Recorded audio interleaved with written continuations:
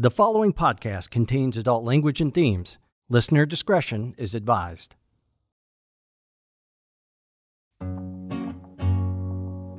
Along with the 24-hour news cycles and the advent of social media, these life-changing events, tragedies, and devastating loss have become part of our daily lives.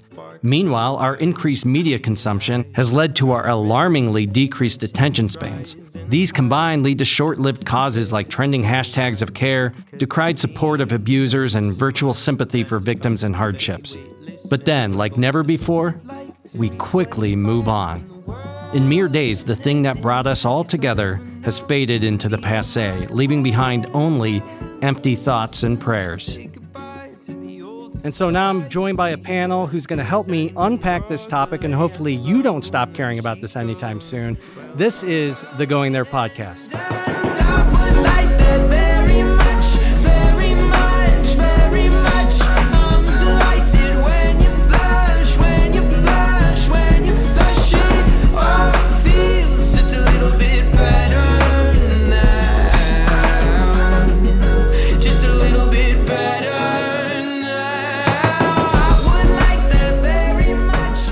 Stop with the doom scrolling and put down your phone. It's time for Going There. Taboo topics are back on the table. All right, so we are going to jump into this, but before we unpack it, let's introduce our panel, starting with Chelsea. Hi, I'm Chelsea. I am a mom of two, and I'm an independent contractor in real estate. Coincidentally, same thing. My name is Chelsea too. It's a joke. So hi, I'm Valerie. I'm a mom of two as well. I do sell real estate. I have background in journalism, and I am an immigrant from Ukraine. I came here 7.5 years ago. And I did not mean to, your guys' really showed me careers up. and your guys' similarities was not planned. I totally forgot. But basically, if you're looking to buy a house, I'm just saying. 330-692-1652. There it is. I'm Hassan Rogers. I'm a theater artist, and I'm a writer, and I'm an intellectual. That's how I actually described you to I other said people. that just because I saw that little. I mean, I saw that blurb. it's not untrue. I like to think of it more along the lines of a pure thinker. So I do spend a lot of time contemplating those issues that piss you off. Mm-hmm. So some of you may recognize Hassan's voice. He was on 2 episodes of our first season. Now you get to see his sexy face that goes along with that sexy caramel voice. And Hassan, exactly what you said. I mean, the reason that you keep coming back on the show and we want you back every time is because you are somebody who, I think this show was born in the studio with you and I, you in front of the camera, me behind the camera, and us just going off and talking about everything. And it was just nice. 2 dudes from different generations, from different cultural backgrounds, from very different religious backgrounds, who were not having a hard time talking about these deep taboo topics and finding amazing middle ground. You know, it's funny because that term uncomfortable truths only happens because we keep these things hidden. Yeah. And we are able to pull the scab off. So. And again, these topics aren't taboo. They're taboo because people want to shy away from them because they're afraid they're going to offend somebody or get canceled. But the reality is most sane adults can have these conversations and find that middle. We have more in common with each other than we do have, the differences. But also, to Val's point, I think it is also because he has a beautiful voice. It is. Well, I mean, that helps. Yeah. That helps. But going back to that also, it doesn't only make you... It's not only you can have that conversation as an adult, it also helps you learn about other person. Because the more if you can have surface level conversations all day. How are you? Oh yeah, I had oatmeal for breakfast today. Fantastic. How do you learn about what's inside of another person? What is he breathing, thinking, living? If you have just that surface level conversation. We've talked about it from the beginning, and even in the last episode, that COVID put us in isolated situations where we weren't talking to those people. And then when we started having conversations with people outside our bubble, we were like, let's just talk about the weather because we don't know how they feel about COVID. We don't know how they feel about X, Y, or Z. And it's so important. That's where empathy and compassion come from, trying to understand our fellow man. So we live in this fast-paced world of this nonstop news cycle. And while I think it's really important to be informed and to stay informed, it also creates a lot of problems. And I think one of the big things is it creates this nonstop awareness of terrible things happening to the point where even one of the most well-adjusted people can become numb after a while. And it makes it harder to care about things, I think. I think to like our generation is 9/11 happened, and that stuck with us for a long time. I feel like we did not, I feel like in some ways we never moved past it, but 2-3 years later, it still felt like we were living through 9/11. Nowadays, it's like, what school got shot this week? Let's move on. I hope they didn't, mess up my morning commute.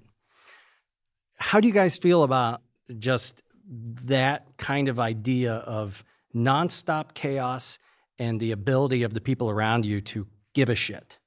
Well, there's two sides of that, I think. So number one, of course, you have to care like about, you cannot stop thinking about that. You cannot stop, like if we're talking about, for example, a situation in Ukraine and the war, like you cannot forget about that, and you cannot stop, you cannot stop thinking that the war is still happening. So it's like, I know it started on 24th of February. I know it's been like 7 months, and everybody's like, nah, it's still happening. Everybody like, no, like the world is the same. But it's the purpose of bringing awareness to any topic like that is not for you to stop living your life, or like, it's just like it's not to make you miserable. It's for you to be aware. So it's like you need to understand that you need to help, and you need to like understand that like the world will slightly be changing also, because it's like this will have a very long-term effect on many people in their life and on the situation in the world in general. So, but I do think that I think mankind has a hard time between being aware and letting it turn to like apathy. I feel like you ask the average person, like, isn't it horrible what's going on in Ukraine? I think a lot of people are like, oh, is that still going on? Like, oh, it's not even a big thing anymore. Oh, ouch. Like, again, maybe I'm just in a different environment where in my world, it's like, it's still like a very big deal. That's exactly why. So we can jump into that. I mean, so you're from Ukraine, and obviously when that happened, you were one of the first people who came to my mind. Actually, so what happened, it was 24th in US, it was still 23rd, because like it was 11 p.m. and I was like, my kids were sleeping, George was sleeping upstairs, I was just downstairs doing some work, and my mom came downstairs and she's like, Lera, somebody, like, she calls me, that's my Ukrainian name. Say it again. So Lera. So it's like Valerie, like my name is Valeria, so it's like the short name would be Lera. Yeah.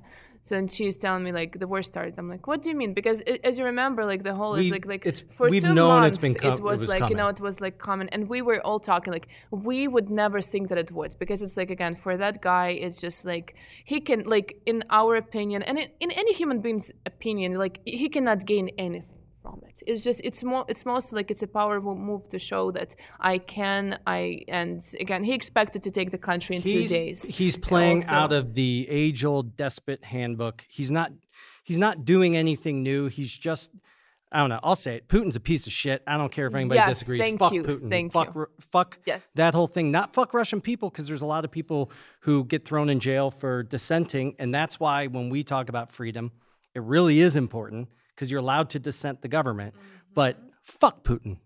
Anyway. Big time.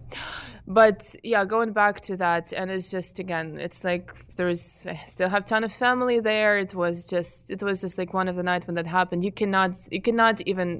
cannot believe that that's happening. So it's just like, it's not real. It's just absolutely surreal. And then you cannot sleep, and you cannot eat, and you cannot go out, and you cannot do anything that brings you joy, because it's just, you feel guilty. And that's a real thing too. That's another level of this topic, that is like feeling guilty for being safe, feeling guilty for having food on the table, feeling guilty just for not experiencing that, because it's like, okay, my friend is like right there, like not knowing how to survive under the bomb, and not knowing if she's gonna wake up tomorrow, right? And I'm here like just like enjoying my cup of coffee in my like very nice house, like surrounded by my kids who are not in danger.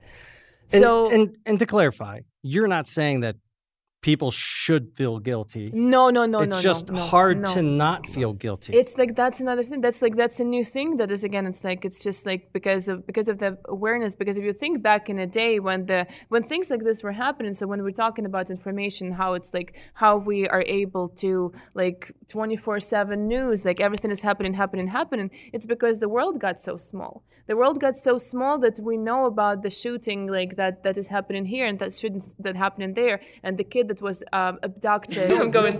No, but you're so right. It took like days for that stuff to come out. Where now I'm like, oh my God, what's happening on Facebook Live? Like, we're watching it as it's actually happening. And you have pictures, and you're like, right now it's actually like for us it's very, very helpful because it's like I want to have those news that happening. Like I know every minute where the shoot, like who died, what happened, what was bombed and stuff like that. I see what's happened. And it was really important because certain section of our conservative news was already trying to walk back after they first showed that they cared to try to essentially give Russian disinformation.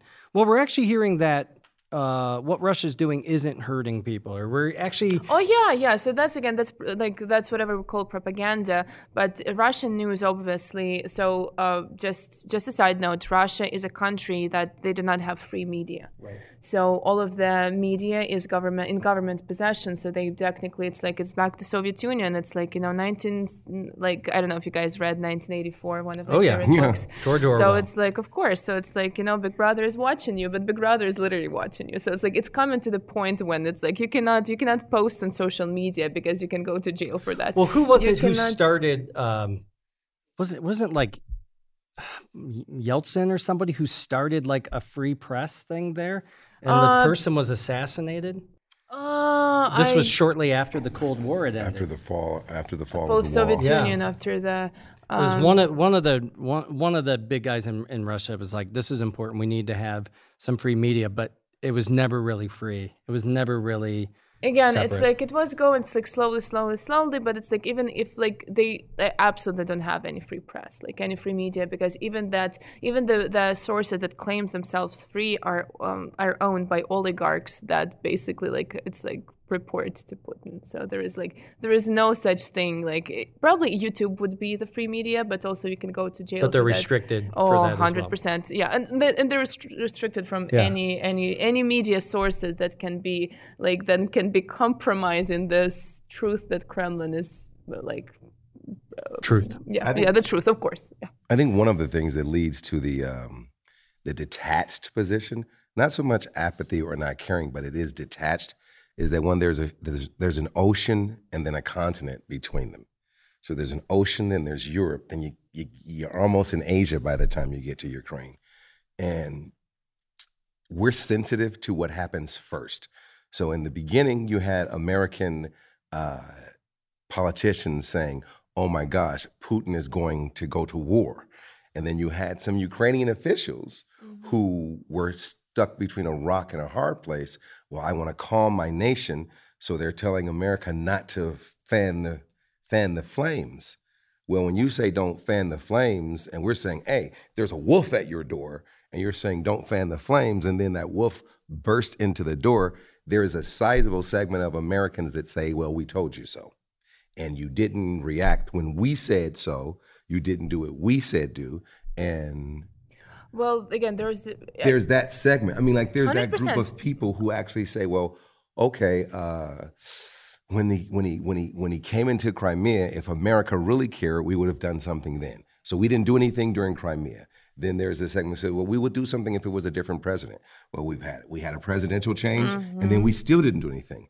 And then it was, well, we'll do something else if we get a reasonable president in. Then we get supposedly a reasonable president in. And then there's been no pressure from our top levels of government as to what we should do.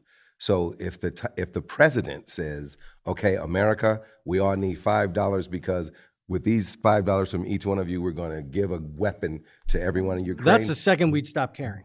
You'd see action. You'd see action. I don't know that we would. I get so many of those emails every day from Tim Ryan. I'm like, dude, I was really trying to volunteer for you, but you're pissing me off. Stop sending me those text messages. You would get a reaction because one, there's no connect. There's no connect between American dollars and resources going to the cause, and then there being some definitive answer of here's what the resources did to help.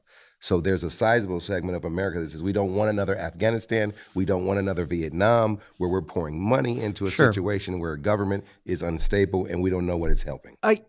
For sure. I mean, but let's take a look at something domestic, right? You were talking about the guilt complex. Mm-hmm. I had a very guilty lunch with Hassan right after George Floyd. And I say guilty, not that because I did anything, but it's like, I don't know how you're still like keeping your head up and not feeling like shit right now. And there was real guilt there because honestly, I could have walked over, flashed a gun in front of a cop probably 5 minutes later. I would have probably been fine. You know, they might try to talk me down for a few minutes. Domestically, I mean, everybody mourned for George Floyd for about 5 minutes, and then we moved past it. Not the whole country. Ukraine, like Val hasn't moved past Ukraine. No. But many Americans have, sadly. I'm not one of them, but there's a lot of people who stopped giving a shit. We think money matters. So you hear 800 million, then you hear another 200 million, then you hear a number like 1 billion. Well, to the average American, when they hear, "Oh, we gave you $1 billion," you know, if you guys can't win. I'm just no. Yeah, I'm going to stop you right there stool. because it's like there is a difference between allocation and giving money. Because like, I'm going to tell you right now, so it's like not like, I'm going to say right now, first of all, everybody were super, super generous. People were reaching out to me asking, how can we help? So I cannot say, when you say about $5, I have no doubt that everybody will take that $5 and give that to stop the war. As long as you don't bring it up again and don't bother me with it. I don't know. But and again, if it's to a direct person, I had great experience. No one wants to give to a politician. Beyond generous, so I cannot say how grateful I am. But at the same time, again, it's like when we're talking about the government, and I have a lot of Ukrainian American friends because I'm very involved in Ukrainian American community in Parma, Ohio. It's called SUM. It's Ukrainian youth organization, and there's a lot of there's a couple people that I know that. Literally, the gentleman, it's my friend's father. The minute the war started, he stopped his company. He took his wife. He went to Ukraine. He is there till today. Stopped his life. He started nonprofit where it's like 100% donated. So he donated his time, his money, and everything, just helping there. And so far from what I've heard, not to offend anyone, everything that we received, any weapon that received from America was not like a real weapon, but something that was somewhere in a bag that did not really work, and they just donated that. And they did not. Sounds about right. So, and when we're talking about the money that were allocated, I don't feel like we received, the country of Ukraine received any of that yet. So that's like when we're talking about budget allocation, there's a big difference, unfortunately, between allocating the funds and actually we've seen money. that. We've seen that forever in our country. I mean, there's a reason Afghanistan. We had to go to war with them in the first place. Yeah, and then you left $1 million of equipment there for the terrorists. So that's great. A topic that I hope to stop talking about on this podcast at some point is COVID, but of course we have to talk about it because COVID is the perfect example of it's trending, we care. 5 minutes later, why are we still talking about this? Your whole family essentially got COVID, and you still have long hauler syndrome, right? Yeah, I have now she's 4, but she was 3. My daughter, Lily, she gave it to everybody in my entire family. We think she got it from daycare, but I think she got it from an outdoor party.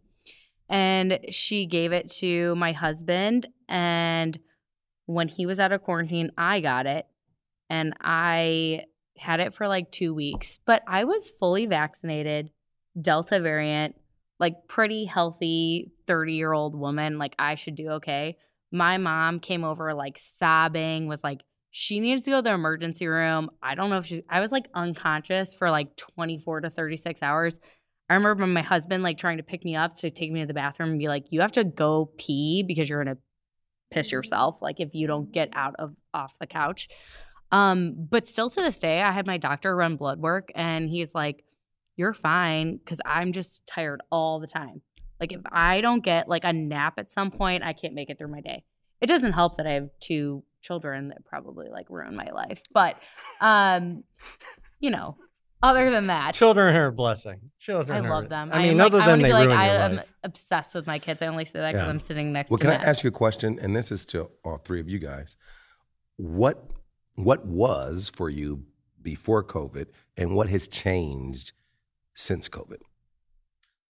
So I will start with COVID's been blessing to our family. COVID been blessing because for our family, because I have not seen my husband for years, and all of a sudden he's working from home and my kids have a dad. So that's why there is like obviously not the COVID itself as an illness, right? No, but just when the quarantine happened, and it's like, and it was a happy place for all of us to spend time together and take walks in the middle of the day, and it's like, I'm exaggerating. Obviously, my husband gonna hear working this from home. Like, she's throwing her kids under the bus. You're throwing your husband under the bus. Is fantastic. He's fantastic dad. Being That's a mom's the thing. awesome. So he's fantastic dad, and he's been working, and he's the supporter. He's the breadwinner for our family. On top of that, Hassan, I want to answer your question. These guys have been positive about it. I'm going to be negative. Oh God, I want to say it. I'm sure we're going to have the same answer. No, actually, probably not. Go ahead. I was going to say it changes the way I think of people. Yeah. I feel like I look at people and I'm like, you got mad at me for being 9 months pregnant and not wanting to go to your party, even though like I was unvaccinated because the vaccine wasn't out. Yes, and you acted like I was being so selfish by trying to protect myself. And here, then I got it like 9 months later, fully vaccinated, still had to call my doctor, be like, you need to be on watch. And it's like, holy shit, good thing I was worried about it. I probably would have died. I was fully vaccinated at that point. So I'm like, everyone's selfish when it's convenient for them. Everyone thinks like COVID's convenient when they're like, oh, you know what? Let's be scared. But wait, now this party's about me. So Chelsea, if you're not there, I'm going to be really sour. Like, how is that fair? So COVID starts, and there's like that 1 month where we're all like, we're in this together. People are like cheering on the doctors downtown New York City. And then like a week later, people are like, I mean, who gives a shit? Then it's all old people dying. Yeah, it's all old people dying. Or, you know, there's a political agenda behind COVID. Or, it's just horseshit. And the thing is, it showed a real lack of empathy and understanding. And it plays into this topic. Like, people would get it and they would send, of course we had to say it, thoughts and prayers. Our thoughts and prayers for Ukraine. Our thoughts and prayers for your grandma dying. But it's the lack of like understanding, and I don't think it was directly COVID. I think COVID was the catalyst for it. And that's what it's done. I've been working back up towards rebuilding my faith in humanity. I do believe that the average person is good and that we have things in common. But I do think that people have become far too comfortable being extremely selfish and unempathetic. The thing that makes me so upset about this time in our world is it's taken away my ability to hope and have hope and optimism about humanity in general. I'm not saying I don't have any, but... Hey, come on, but why is it... It's like, I agree and I understand, but also it's like, why do you care if they care? You know, it's because they were putting us at risk. Well, no, that's a different story. We're so it's like, on why the do same you understand that person isn't reasonable? When somebody's telling you, "Oh yeah, you're not gonna come to my party," I'm sour. You look at them like, "Well, you're unreasonable. It's not gonna change. Like, it should not make me feel bad, or I should not like." It's not about making me feel bad. Yeah, no, I wish you could come around and hang out with everyone I do, because I get attacked all the time, and I'm pretty loud. So like, I'm gonna need you to follow me around and start telling everyone I don't care, because I have a very loud family that like have almost written me off over not going to a party that I didn't feel comfortable being pregnant, unvaccinated. And it's like, if it was a party for them though, I better be willing to risk my life and go there, or now they're pissed. Even though they were pissed 2 months earlier, if they had to go to the same situation, everyone wanted like whatever was convenient for them. But it's like, it's human nature. So come on, it's like, this is the basic survival. So it's human nature. You have to be selfish at times. You have to be like, you have to think of yourself first. It's like you have to put the mask on you before you put it on your child, because you need to think of your survival. There's a lot of people who are putting the mask on themselves and going, "Fuck it, kid, you're on your own." Well, that's a whole different story. But because if we're all just looking out for number one, there is no future. There is no planet. If people don't give a shit about the climate, there's no planet. If 100%. If people don't give a shit about our children, which is happening a lot, then it affects all of us. If people aren't doing something to curb gun violence, especially in schools, that affects everybody here. Yeah. And so how does it feel when you hear thoughts and prayers? School just got shut up. Thoughts and prayers, let's do something about it. No, we don't need to do anything about it. So why do you think, again, so obviously, you know, that in most of the countries, that's an uncommon thing. So it's like it's only seems guns. To, exactly. So it's only happening in the United States. So why aren't we doing something about that? And you have in your constitution, obviously, that you have a right to carry a weapon. It is, again, but I'm not saying that it's like Constitution is like 1799. Oh, look at me. So 1796. So it's like, again, it's kind of outdated. So it's like I totally understand that, and there should be like much more serious screening. And you cannot go to Walmart and buy a gun. Well, Bottom line, you could you cannot, like you can that should not be possible. That should not be possible. But see, let me hold on. Let me speak on this now. From someone who comes from the marginalized population of America, who has seen the government officials, the very people who are supposed to protect you with their foot on your neck, I don't think you can own enough weaponry. When you are black and you've seen people come through your neighborhood and do what they want to do what they want to do to your father, drag them out of their houses, hang them, beat them. You can't have. There was a reason why they didn't want blacks in World War II, because they didn't want to arm the black man. The problem is, I don't think you guys are buying enough guns. Well, then we might see some changes. It's not helping. Somehow it's all these 18-year-old white kids walking in with assault rifles. Like when we speak to this nation, well, you know, that's one of the things that made this nation possible is its armament. If the guy in Tennessee who shoots squirrels doesn't have a rifle and says, well, I can hit that captain on that horse from here. Well, if the general says, well, we don't do that because we stand in front of each other and we just shoot each other. Well, if we don't change that approach, then this country doesn't exist. So guns have been such an integral part of this country. It's like taking your right foot off and telling your left foot you'll still have balance.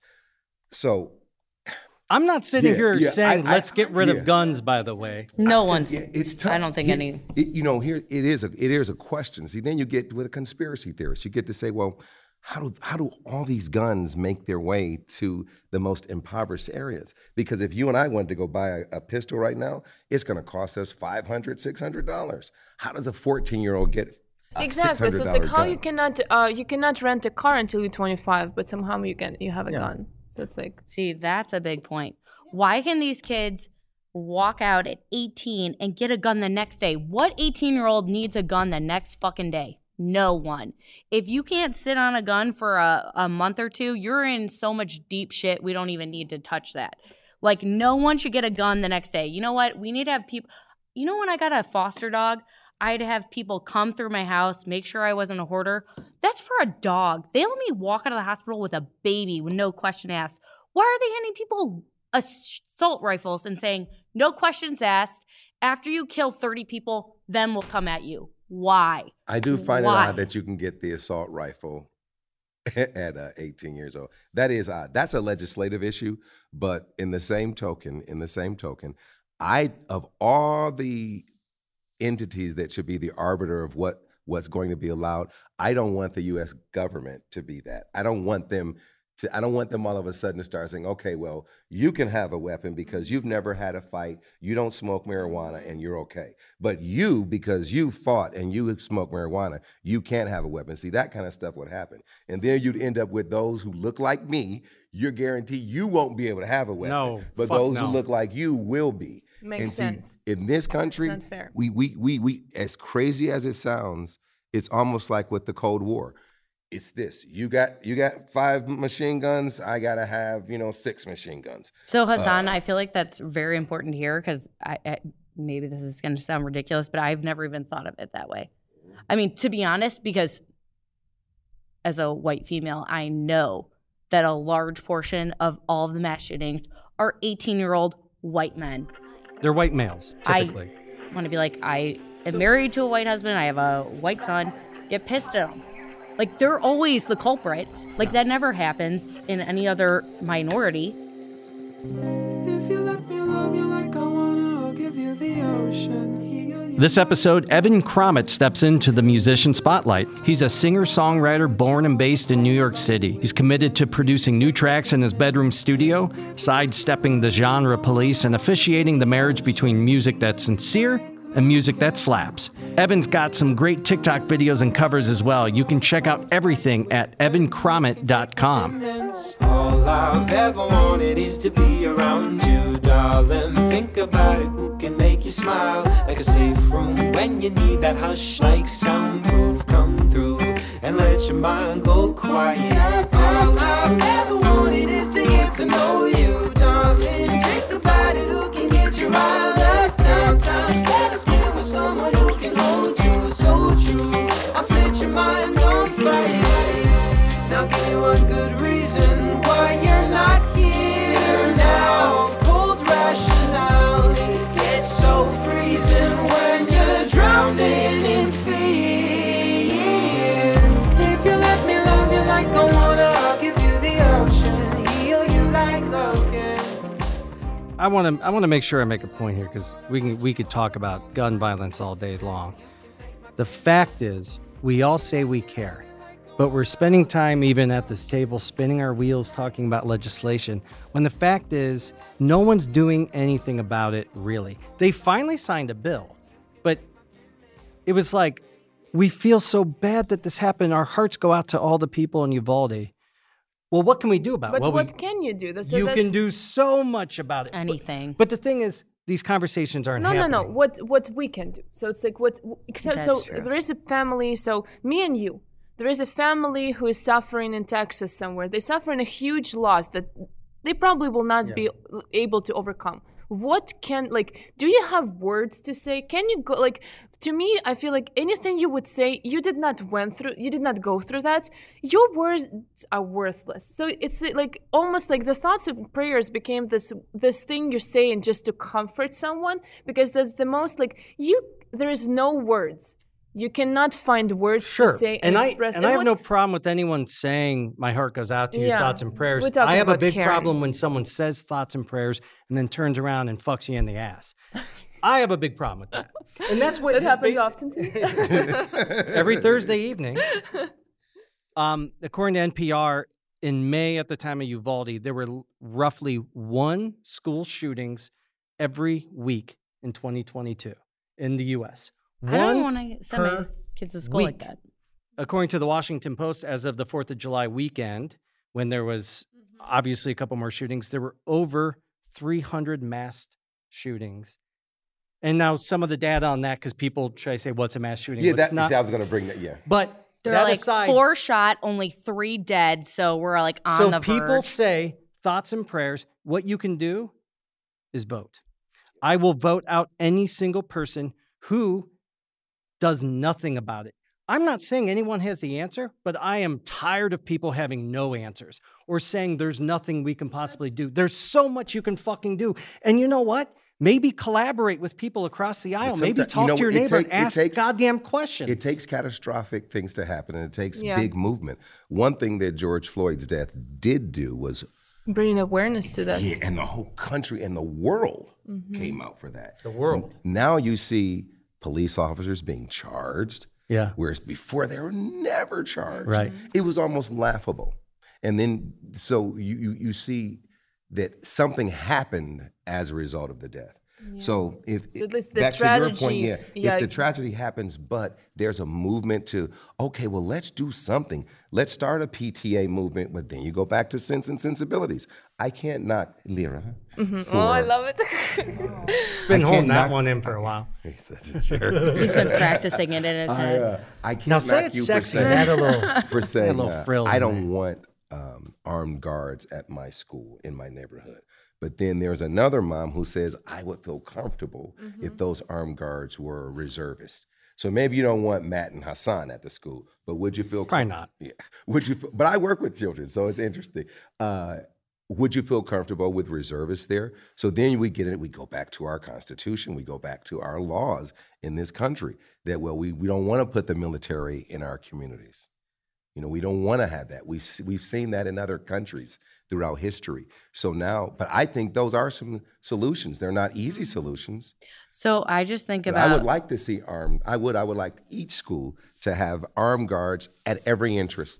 I would like to see that. So I think about U of A though, and there were how many police officers there, and it took hours. Kids were screaming, and it's like I think about those. Well, he dads wasn't a black shooter. See, all you have to do is this is how you get it done.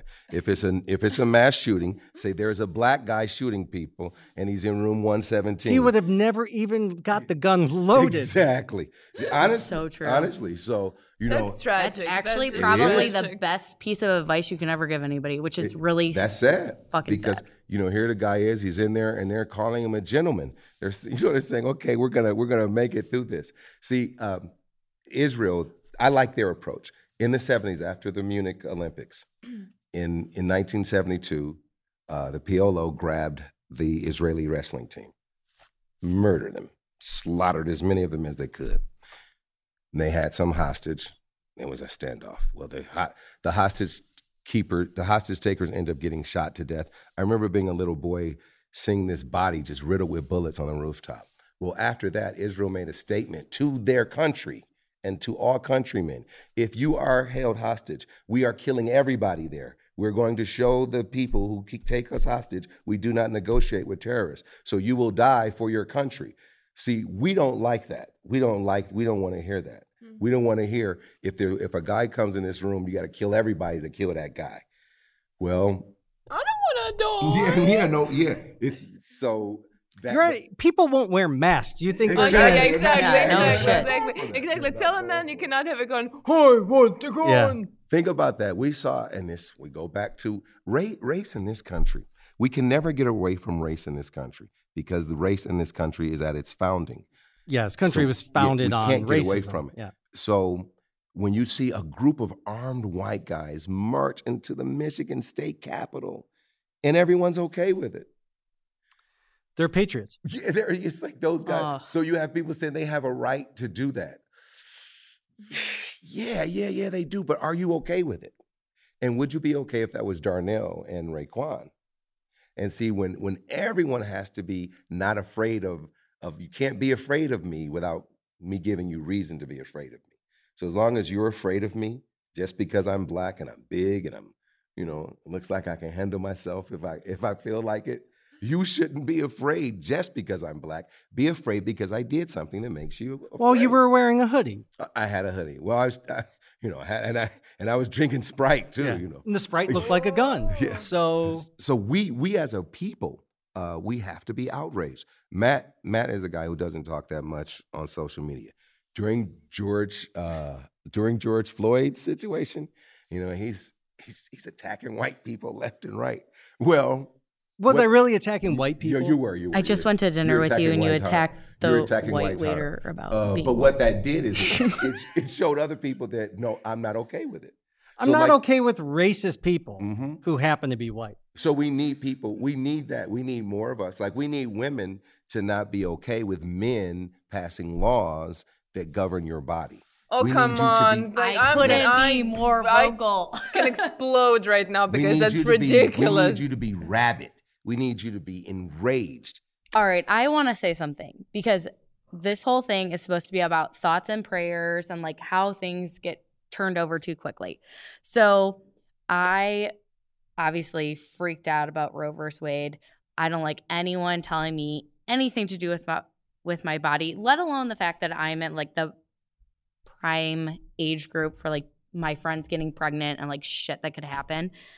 So after that happened, I had like a party bus come pick up like 30 of us, take us to a women's rights rally. I had tons of these people. My husband does promotional products, so we ordered these women's rights flags. And they say, women's rights are human rights. Pretty basic, right? Like not offensive. I'm like, okay, I don't want to go out guns blazing and be like, I love abortion. Obviously, no one loves abortion, but that's what everyone thinks. So I had all these people super passionate, like, oh my gosh, I have so many orders for you. It took a month for these flags to come in, and I felt like people actually got bored with the topic. Like, they were like, oh, my rights got taken away a month ago. This really, like, why are we still talking about this? This stopped trending on TikTok. Who gives a shit? Yeah. It was like, ooh, this is no longer interesting. That's ridiculous. People, we have short attention spans, but we now have short attention spans on the things that we care about. So I feel like I was banging the George Floyd drum long after a lot of people who, even white people who were really adamant about it, were like, oh, but that was last month. It's like some guy going, oh my God, did you guys see the grand finale of Breaking Bad? And you're like, dude, that was like 6 years ago. Who gives a shit anymore? It's like, well, I just watched it, so it's important to me. It's like we think, well, time has passed. I think some of it, Hassan, you were aiming towards it earlier. Some of it is survival. If we let everything affect us every day and to the point where we can't eat, we can't feel good about ourselves, isn't there a nice middle ground where we can still give a shit and survive and not be depressed and just like hopeless? But don't we have like the most depressed, aren't we the most depressed generation? People living here, living on Earth right now. I would never like to consider myself in the same generation as Matt. So let's say that people living today, despite of generation they are, we're the most depressed. Like this moment in time on Earth, we are the most depressed group of people for obvious reasons. This information affects you. It's constantly, it's drop by drop. George Floyd's death, war in Ukraine. I cannot get an abortion. Nobody cares about me. I can die from COVID and my family doesn't care. Like this all, it leaves the impact on your brain and your nervous system. And we know that the nervous cells are they just basically barely regenerate. So that's why you're losing that. And then you're like on your like little, I don't know, what's Xanax, whatever people take. I was going to say, how many antidepressants is legal to give someone? Because I'm going to need to know that number. I'm taking antidepressants, by the way. Yeah. So this is Who the isn't? face. I this don't is the face know of depression. one female friend of mine that is not on an antidepressant. Yep. Or they're lying to me. So this kind of goes back to my point where you asked me, why do I care? I care because I give a shit about my fellow man. I am sad. I disagree. I did not say, why do you care? I never said that. Why does it matter to you how other people think? No, I said... It matters to me how I think the general public thinks and the people in my circle. I talked about it in our first episode of the podcast. I've lost a lot of friends and family over just basic common sense. And where people don't even want to hear what you have to say anymore. They'll gaslight you before you get 2 words out of your mouth. One of the things that, was a pivotal point in my immediate family's time is when Lindsay and I had a miscarriage. My wife and I had a miscarriage. And the reaction to it couldn't have been less compassionate. It was very much like, oh, that sucks, and thoughts and prayers. And when we talked about it at a later time where they wanted to have a FaceTime call. And I was like, Lindsay's like, this just happened a couple of weeks ago. Lindsay's still having a rough time. I don't think she wants to do a FaceTime call with the kids and stuff. Like she's reeling from it. And it was like, fuck you guys. You're still whining about that? That was kind of the reaction that we got. And I don't have to worry because none of my family listens to this fucking show. So, they don't like you anymore. They don't talk to me.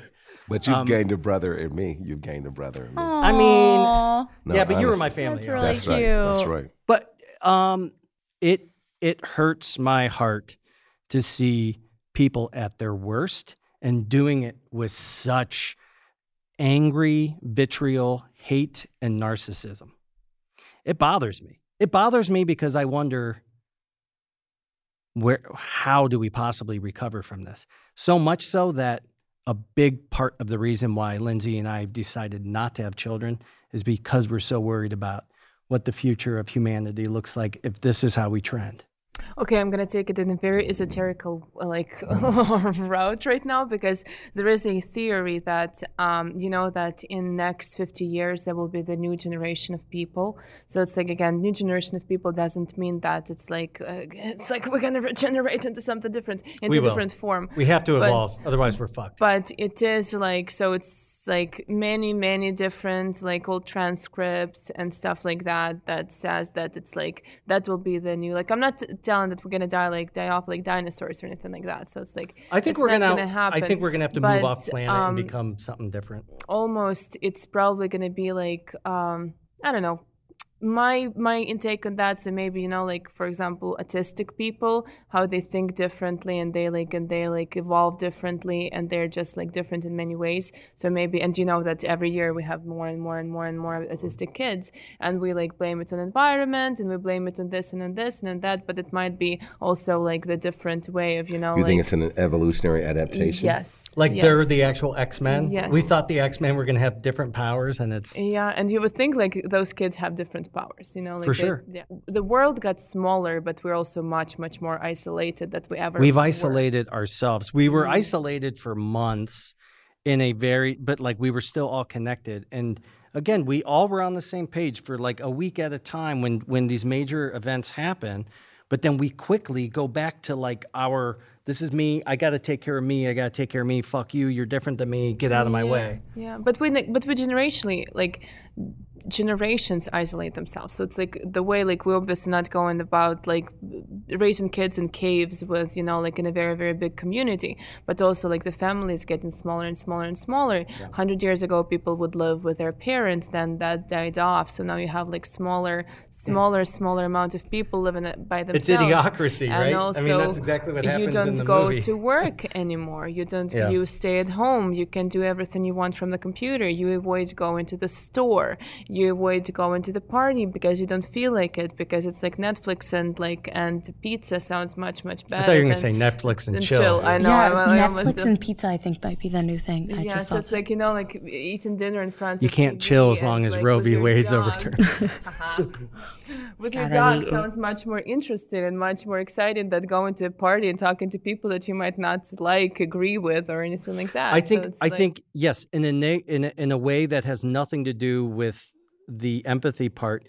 We have isolated ourselves, and each generation, I feel like, starting with the boomers, each one that comes after has become less socially adept, where they'll like talk to each other and like, I'm an extrovert who sometimes now gets social anxiety that I didn't have before. But I think because I fit in everywhere before, and now it's like, well... Do you think you're an extrovert? You don't think I'm an extrovert? Mm-hmm. Really? Said no one ever. No. But don't you need to, after you, for example, talk to people and stuff like that, does that fulfill you? Yes. Okay. Then that didn't. Yeah. No, but the older I get, the more I become an ambivert. The more introverted I become, I think, because of situations like this. Because Matt used to be all-American, Homelander, get along with everybody. And then people were like, oh, this dude wears a cape, fuck him. And I'm like, okay, I don't feel safe around that crowd anymore. And unfortunately, I have alienated some of my own people because, it's like, oh, Matt cares about racial equality, fuck him. And some of that's geographic and just the place and time of where we're at in politics and everything else.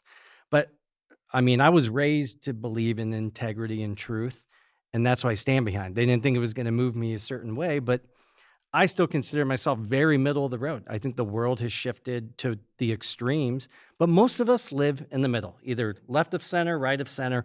Most of us live there. It's the crazies who get us to think that they're the majority, and I say this all the time, but the reality is we do. So in saying that, what would each of you like to see as far as people showing that they care and making it more than just meaningless words? With Ukraine, you've already seen some of it. What would you like to see people continue to do as far as the awareness and the showing that they give a shit about people outside of their own neighborhood? Well, I'm going to say one more thing. So, by the way, I noticed when everything happened, I started collecting money. So the first time And not to give to anyone, just to pocket. Yeah. It's like, I got this outfit is brought to you by the Ukrainian Fund.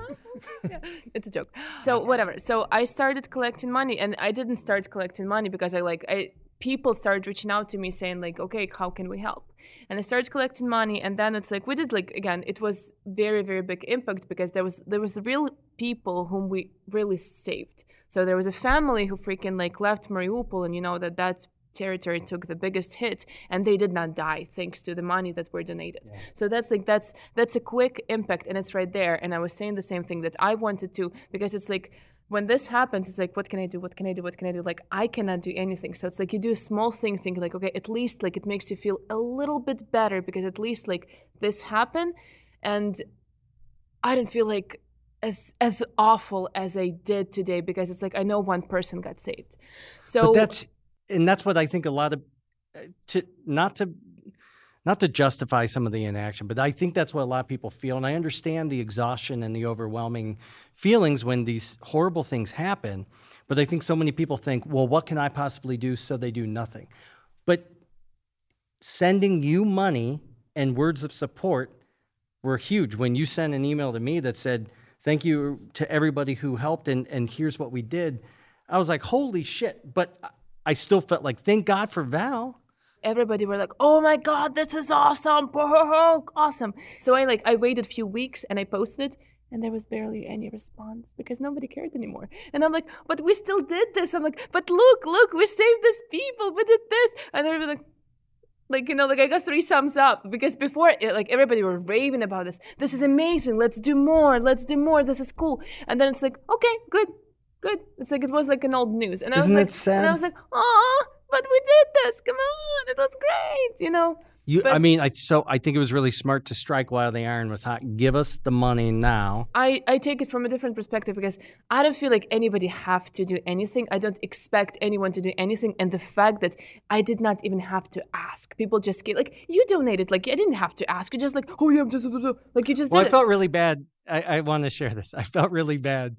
That's not why I donated. And that's not why you did what you did. The guilt is only a small part of it. Yeah. I felt bad because when I first met Val, I would joke with her about, you know, in Mother Russia, vodka drinks you, yeah. you know. And I she hid would always him. tell I me, hid I'm him not multiple Russian. times, and I'm from still a Ukraine. little offended. Yeah. Why does that not surprise anyone here? So then she's like, and you're an extrovert? No, it's just like, no, it's like we. But then when that happened, I was like, I feel bad even making those jokes now because it's just not funny anymore because Putin's a fucking asshole.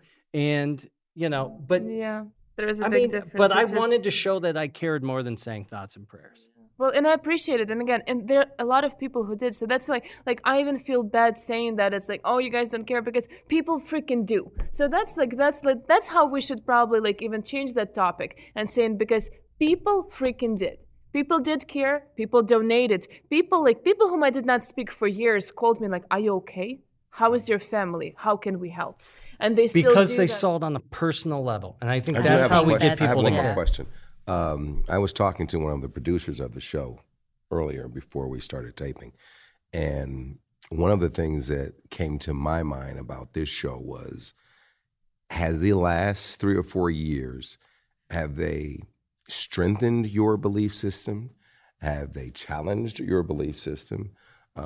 Do you find yourself even more spiritual than you were before? Are you less inclined to think about divinity and things like that? Mm-hmm. How did it affect you in that regard? Not just COVID, but from Trump on. That's a great question because and I don't know if that person teed you up with that or if you teed that up because huge existential crisis. Because I kept asking, can things get any worse? And like, where is God? Where's this fire and brimstone God that we kept reading about? I got real dark for a minute, and I was like, I don't think I can believe in God. If God can't show up and do this shit now, what's he there for? I think it redefined it in the long term. It definitely didn't strengthen it. It made me question everything I've ever thought I believed. Because let's be honest, we've seen humanity at its worst in some ways. We've seen some of the ugliest parts of mankind. So I feel like that's a way more positive outlook than I'll probably have. That was positive. Probably. Which She's is like, well, I even started sadder. worshiping the devil, and no, I've but sacrificed 7 virgins this week. I just think people use religion to justify horrible things. Sure. And I can't get behind that. So it's actually turned me the total opposite way, where I'm like, I would rather live every single day of my life and think this is my last day on earth. How would I want my fellow man, my husband, my kids, my parents to like think back on me? And I want them to remember me as like a good person who didn't worry about whether Jesus said gay people are bad or like whatever messed up things they can read in the Bible. I don't give a shit. I just want to be a good person today. That's my job. I don't care about religion anymore. I'm out. I was raised Catholic. I can't. What you just described, though, is spirituality. Like, being a good person is the core of all of it. Like, if anything, I think it made me feel better. No, seriously. Like, you don't have to give it a name. You don't have to call it by any certain thing. But everything you just talked about is the core of, like, most religions. Be a good person despite how shitty the people around you are. And despite how shitty the circumstance may be. Yeah. One thing for me, being born into, one religion, when you're born into a religion that your parents practice, like that's all that exists until you realize that there are other things that exist. For me, exploring religions and then pushing them aside strengthened my own spirituality. And particularly in these last 3 or 4 years, I come from the opposite end on this one, in that because I've seen things be so fucked up, but still see people do amazing good things in like the most fucked up times. It helps me to know that there's always going to be a balance and counterbalance. So then the question that I have is it context of how you were raised and what you see? We were raised in a very white, Midwestern, sheltered thing. And so seeing the world go to hell, we see what we think is terrible. You being raised in a way where you're around oppression and some of the shit that we were sheltered from, we didn't even know racism still existed. And see, I see a brighter situation. I see children who are 15 and 25 years old. Who give a shit. And who don't see race as the final division. Who don't or even sexuality consider or gender. They don't even see those things. And that gives me hope. That gives me hope. One, because it's that little mind of what's possible that we carry with us that make us great as adults, because we don't lose what's possible. Hassan, you give me hope. Oh my God, you're. She wants your autograph. I love it. I do. So on my chest. Hassan, I'll pause. What would you like to see happen? I would like to see more of what we are. Just don't think of yourself as a cocoon. Don't think of yourself as finite. Those things that overwhelm us, particularly, let's talk about social media. It's also an amazing tool that makes it possible for us to reach out to people in Crimea, to reach out to people in Calcutta. Well, not going to happen in Crimea. Well, not there now. But I'm saying beyond there, say Hong Kong, beyond, around, the borders are no longer there to separate us.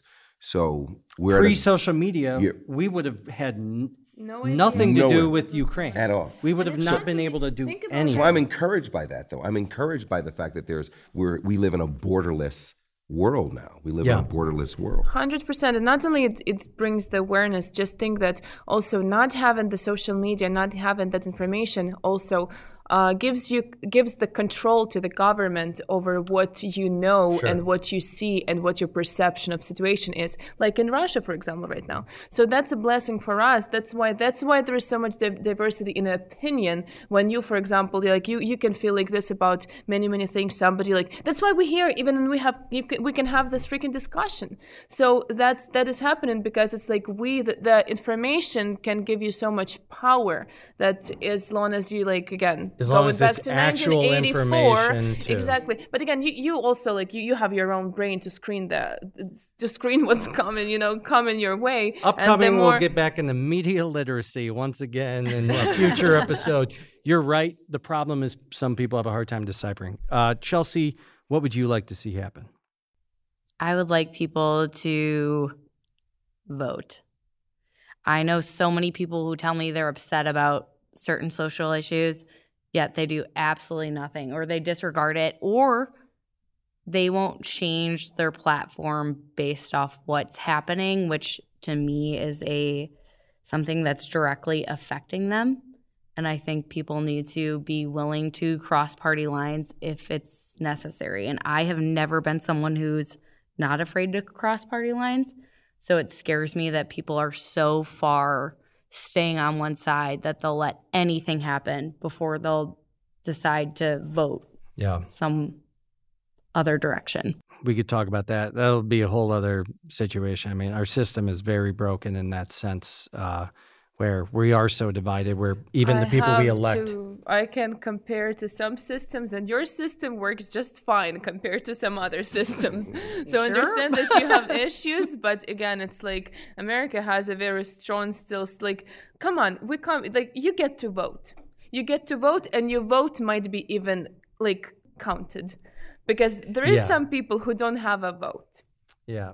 And you you guys sometimes... It's still a pretty They are kind of working on that, though. They're trying to take that away. Yeah. Of course, but still, you had that, and you have that opportunity. And going back, for example, to Hassan's question, I have a totally different perspective. You guys were talking about being in a happy bubble, and then, boom, the world was exposed to you. I feel the opposite. I feel like the world was exposed to me immediately. And right now, I see more because I don't expect anything of people. I don't expect you to be good to me. I don't expect you to be nice to me. I don't expect you to be kind to me or think about me. But that's when people do. I'm like, you guys are amazing. Thank you. Because it's like, that puts you and Hassan in a similar boat. And you and I were talking about this beforehand off camera, and that is what I was getting at is not all of them. I'm not talking the individuals, but the group of white, straight males under 40 not being a protected class is because we have been shielded from all this since like the beginning of time. The awareness of it, the repercussions of it, where if a white man has a gun, it takes the cops, 30 minutes of talking to him to get him to go down and be quiet. Black man has a gun. He's shot before he gets a word out of his mouth to tell him it's a candy bar. What you have gone through, don't discredit that, it kind of is a good thing. Our worlds have been turned upside down. Yours have, in some ways, become more hopeful because we finally see what you guys went through. Exactly. So but that's important. Somebody who is like right now is like, oh yeah, like there is no hope for humanity, blah, blah, blah. There is freaking hope for humanity. There is good. More. We just have our eyes open now. We're not happy about it. There is more hope for humanity than there ever been. So you're going to be back on every episode from now on. You're basically my unpaid therapist. I'm enjoying this. It's called a motivationals. I want each of you to plug any of your causes that you can for the show. Where can people go to donate for Ukraine or support any of your causes? Where can people go to support any of your? Where can we buy those flags? Yeah, now I fully support. You're getting that, so sold like, one. I have a bunch of my trunk. Where can we get them? You can get them from me, Chelsea Abramovich, or you can donate to who? The Rock Band? You fucking know the Rock Band? Who? Yeah, the who? Related. Well, ever since they played the halftime show options. and it didn't go so well, they're really slumming these days. Yeah, if you want to donate there, you can do it at donate.who.foundation. Is there somewhere people can go to support Ukraine specifically, yes, I will share a link. where the dollars actually go to the exactly. people? So that's what we talked about. One of my friends whose father is there, 100% of profit goes. So they do not, there is no cost of operation. People like this give me that hope in humanity because people do and people care. And if there's a bunch of people who don't, who turn their heads or prefer not to see it, they don't bother me. That's again, there's still That's the younger generation who says, fuck them. I wonder if we're just exposed to a little bit more of that generation. Do you have a name or a website? Yeah, or so anything? that I will share a link with you. We'll share a link. Yeah, it's Ihor Koval. His name is Nastya Koval is his daughter, and he is right now still there and still like doing everything he can to support our guys in the military and people who are in need. Give Ukraine a hand. You can go to supportuanow.org to donate. That's supportuanow.org. The bad guy he thought that he's going to take this country in 2 days. And this is the second largest military in the world, and this is humongous country. So it's a puppy fighting against of a bear. And this is like the American Revolution, but I know Ukraine. this is like David and Goliath, in a real freaking time. So that's why, and we see that, and it is happening. So doesn't that give you a hope? That is one of the few things that does make me believe that there is a humanity. Whether you want to call it God or something else, that there is this karmic equalizer, because good will always prevail. It just we've seen less of it in our time, or maybe. We're talking about losing interest. Maybe I'm just so impatient where it's like, give me let me binge the series. I don't want this weekly release. I want to see how COVID ends. Just show me the finale. Hassan, your final thought on this topic? Don't be marginalized to the point of inactivity, and realize that every action and thought you have and take will make an impact, period. From your next door neighbor, the grocery store, all those little micro interactions, they add up because they leave you with a good feeling, and you will share that with someone. So the good things that you have to offer, continue to share them. And my cause would be Providence House. They work with babies who are displaced because the mom is in a tough situation. So a Providence House. Indeed, go to provhouse.org. That's PROV house.org. Thank you everybody for being here today, for sharing your experiences. I mean, I feel like this is the only way that we're going to survive, is by having conversations like this and giving a damn. Even if you don't agree with somebody wholeheartedly, doesn't mean you can't find something to care about. Nobody from any country, race, religion, anything could tell me about these types of things happening in their backyard, and I just wouldn't care. Well, you're so far away, or your color of your skin is different than mine. So give a shit. Since we're plugging things, I'm going to say the Summit County Humane Society, because a lot of people adopted animals during COVID. And let me tell you, buying dogs is a trendy thing, or buying pets really upsets me, because they're not toys. They are something that you are making a sacrifice for, like living with children. And I know you have 2 children. I have 2 children too. They just happen to be dogs. And so many people have abandoned animals because their family wasn't really ready for them, or they had to take them back to the shelter. And there's far too many very healthy animals that are euthanized every year. And places like the Humane Society really help with that. So please donate to your local Humane Society. Or if you're local to Northeast Ohio, I am a big proponent of the Summit County Humane Society. So you can donate there. If you're local, you can donate at summithumane.org. Thank you again, everybody, for being here, for sharing your thoughts and your feelings, and even for calling me a little bitch off camera. I can't think you guys. That never happened. I think we all did that, but. So thank you guys so much. Thank you for caring enough to be here and to have this conversation. And we'll probably have you all back on future episodes. So thank you, everyone. And we'll see you next time. Make sure to go to thegoingtherepodcast.com for links to our socials, all the places you can find us on the podcast streams, and now on YouTube, where you have to stare at my ugly mug every week, or you can just put it in the background. Have a good week. While you're at it, give us a rating, share with a friend, and subscribe. Be sure to check out everything from Evan Cromett at evancromett.com, CROMMETT. Love is everywhere. Unless you're caught up in looking. Love is everywhere.